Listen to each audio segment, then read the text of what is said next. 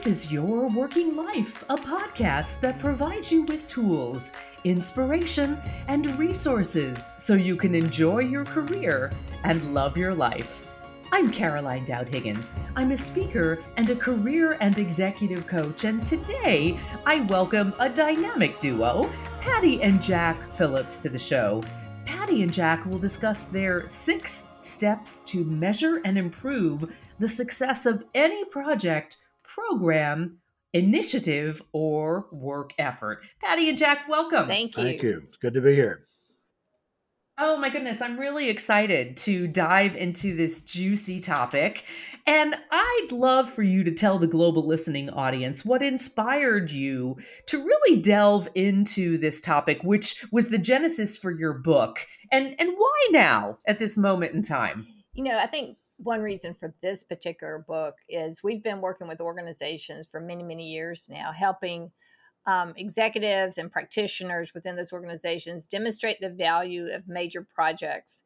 And we decided that, you know, we've written a lot of books, so this is not the first book, but most of our books are very technical, very long, and, you know, math is involved. And so we decided we really wanted to help individuals at a different level, meaning individuals working to demonstrate the value of their work at a personal level rather than just the project level. So people who are struggling with their career, trying to move in a different direction, take advantage of opportunities. We thought, you know, what's the kind of book that they would enjoy? And so we wrote a book, not so technical, and it includes a lot of stories that describe how individuals are using our process to demonstrate value. Very readable, I think, is what we're trying to go for here. So didn't want to go down the path of so much technique and math and statistics, but really show people that regardless of where you are in an organization, or even if you're not in an organization, you can demonstrate the value of what you do in terms that resonate with all of your audiences. But I want to dive in and really talk about, why should we measure things? You know, there's the common adage, look, if you didn't measure it, it didn't really happen and it isn't valuable. So walk us through that. Why is it important to measure what we do to show its value? I'll start with that. One is funding, getting money for a project. The best way to get more money is to show the value of your last project, or maybe even show your value in a forecast before you get the money. In today's climate, we see that's the number one reason people want to go down this path. But there's others. Just to make it better. Suppose it's not working so well, so you want to make it better. We collect the data that shows where it's breaking down if it's not working. So it's process improvement. So you can make things better next time or improve the current project that you're working on. And also just gaining the respect and support and influence that you need is helpful, because you often need that to be able to function and fit into an organization and support your career. And so Patty can add some more to those. Yeah, another reason to do it is that through measurement, you're almost level setting or making a performance, creating more of an objective view of performance, for example. So, while things have certainly changed within organizations and outside organizations, so, independent contractors, consultants, coaches, both internally and externally in organization, for example, a lot has changed, but there's still this, men still demonstrate their performance in a different way through that, they'll brag, right? And I don't mean that negative. That's good. We should all brag a little bit more, but they don't mind sharing their accomplishments. Whereas women, even though it has changed a lot, and I haven't been in corporate in a long time, but I have been around for a long time, it has changed. Younger women today are more willing to step up, step out and say, here's what I've accomplished. But there's still many women who don't. They just heads down, get the job done. And so through measurement, what we can do is demonstrate the value of our work on more of an equal plane. Does that make sense? It does, Patty. And I'll tell you, and the reality is in the world of work, and it is true in almost all career sectors, Organizations, leaders are looking for return on investment, and you are both business savvy professionals, and that ROI is a given. It's an expectation. So I get it. Even though it might not feel comfortable, the humble confidence of the brag to talk about what you've done, showing those measurements of success will impact your career growth. Yes, absolutely. It demonstrates accomplishment, not activity. And I'll tell you, growing up, I lived in a household where, we were asked, we were challenged. It's like, what did you accomplish today? Don't tell me what you've done. Tell me what you accomplished. And so where I am today is perfect because that's, my upbringing did it. But that's what we have to do. It's not about the task list. It's not about all the activities. What have you really accomplished? Which gives us a lot of opportunity too, because you get the work done the way you get it done. In the end is, what's the outcome? Yeah, often I hear it's not output, outcome, right? Output is how you get to the outcomes, but the outcome is kind of the juicy success that we can measure. So Right. the book is just chock full of beautiful stories. Jack, pick one that you'd like to elaborate on and help our global audience understand the process of measuring and the value and why it really matters. Yes, I'll start with the opening chapter, the opening story. And it's a friend of ours, Doug Stewart. He's a chaplain. And he actually manages the chaplaincy system for Memorial Hospital, Memorial Hospital in Chicago area. And what Doug was facing is some pressure from these hospital administrators to show the value of what chaplains do. And he actually got involved in our process through our ROI certification and learned how to do this, and began to tackle this issue. He showed his hospital the value of putting chaplains in the intensive care unit, and he set up an experimental versus control group. They tried chaplains in one area and then didn't put chaplains in another area and looked at the difference in the length of stay. And he actually was able to see a difference there, a very significant difference, and he got the cost of that length of stay reduction from the accounting people, finance and accounting, and he compared it to the cost. He actually calculated the ROI. That made that hospital administrator so happy. He says, look, this is the kind of data we have to have these days, and we appreciate you doing that. This will go a long way in making sure we keep your funding in check. So, Doug, I'm going to build on what Patty says. You got to leverage your results. Doug took that and started telling others about it.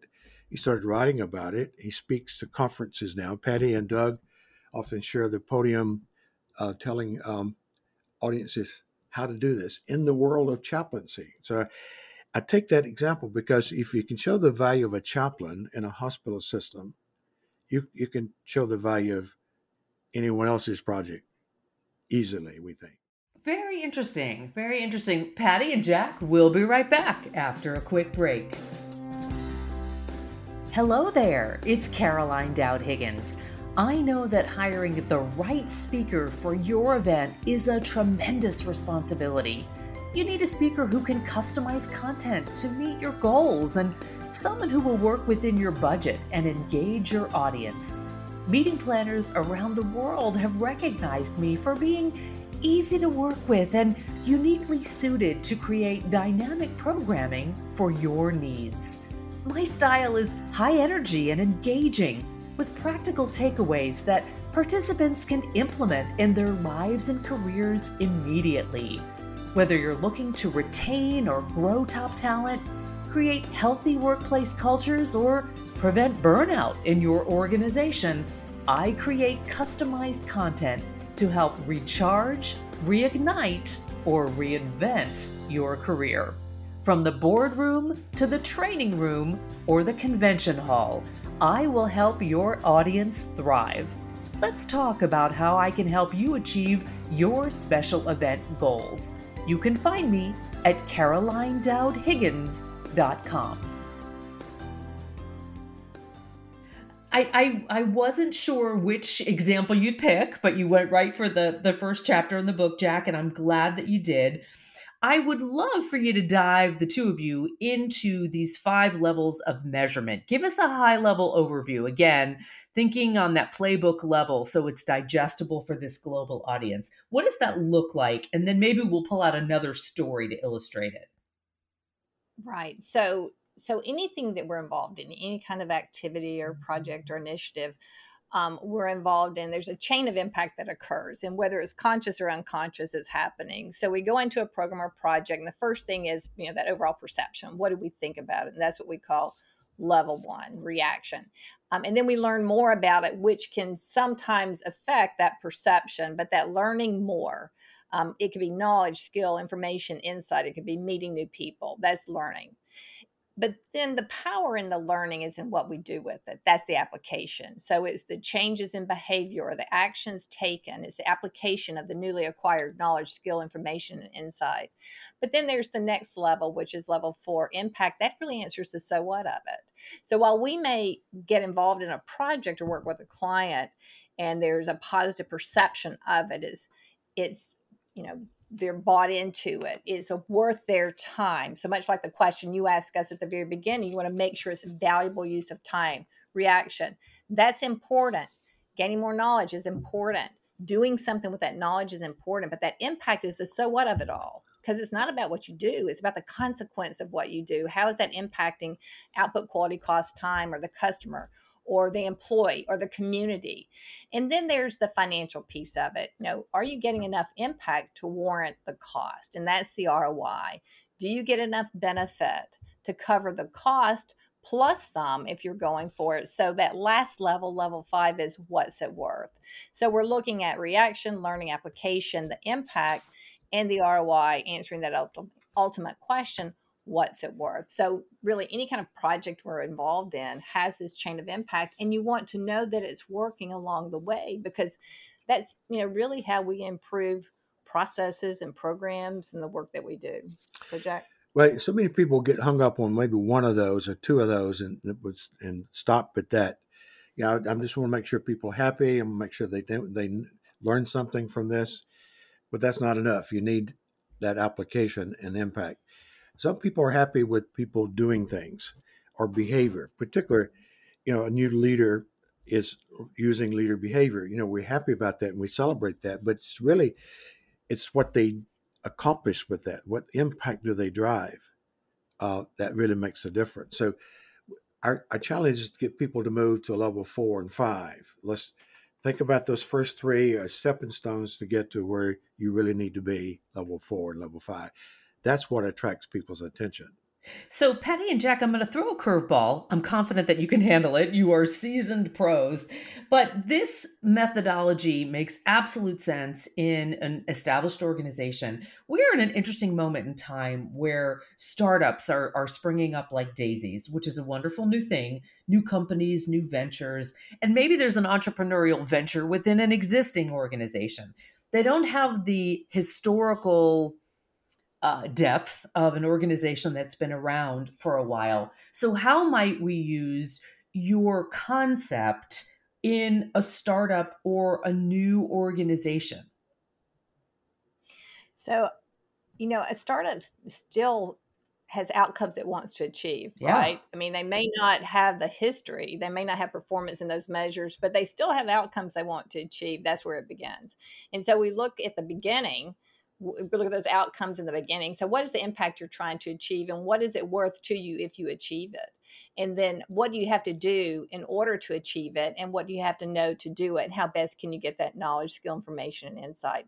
So you really flip it and start looking at it in terms of what you're trying to accomplish, the why of it all, and then come back through the chain of impact, but you're doing it backwards to ensure that your approach is going to get you there. And then you start your implementation, you start your piloting, you test whatever the model or the product or the service is, do your pilot test, and then you evaluate it accordingly. So Jack, you got something you want to add? Yeah. So if you just think of Uber, for example, when the developers of Uber, they had 3 measures in mind, all impacts that they wanted to accomplish. One is to have a ride that was cheaper than the average taxi. They wanted a ride that was quicker than the average taxi. and they wanted a better experience. So the whole team is working through those consequences, those impacts. And they did that. They developed in almost all the cities around the world where they operate. They meet those three impacts. One is money, that's the cost. Another is time, and another one is quality, the experience. So our work with entrepreneurs is to make sure you focus on the impacts, and your proof of concept is going to be based on those. It's not what people are doing, but it's a consequence of doing that. We wrote a book on this called The Value of Innovation, which gets into a lot of detail on how do you make this work in the innovation area. What we want to do with this book is to get people who are just thinking about something like this and to get them to get into it in a way so they'll go deeper and make it work for them. Patty, thanks. I appreciate that. That's really crystallizing the concept here, and I think helps our global listeners identify with it on a more personal level. So we've got just a minute or two left. Pick another juicy story that would demonstrate measuring and achieving success in any endeavor, maybe something unexpected or There's unusual. A person named Paula Patel in our book. Paula she works with a technology company, and just like so many others, during the pandemic she started working at home, and she got quite good at it. After she got used to it, and she realized she actually was getting more work done, then came the request from the company to come back to work, back to the office, and she didn't want to. And she says, "If I make a business case for to continue to work at home, would you let me do that?" And they said, "Well, I think so. Show us your business case." And so she just took this methodology that she's exposed to, and she says, "Look, if you think about impacts, what impact do we have by working at home? One is if I stay at home the entire time, you can give up the office space, and that's a huge cost." And she calculated that from the finance and accounting team. But she's also says, you're avoiding a turnover because I'm not coming back to work. So you lose me, and so you've got the cost of replacement. Here's what it costs for a turnover in your organization. And third, I'm getting more work done. You've seen that. So this is productivity. I can put a monetary value in that. So there you have it. Now look at what you're getting for almost no cost. Look at your ROI. It's huge. And there's some intangibles too. You're helping the environment. You're keeping me off the street so I don't burn all those carbons and put them in the atmosphere. You're a good corporate citizen because you help with the congestion in the streets. And so my ROI is quite huge because I want to work at home. I'm comfortable with it, and it makes it convenient for me, and I save a little money. So look, this is a win-win for all of us. Look what you're saving.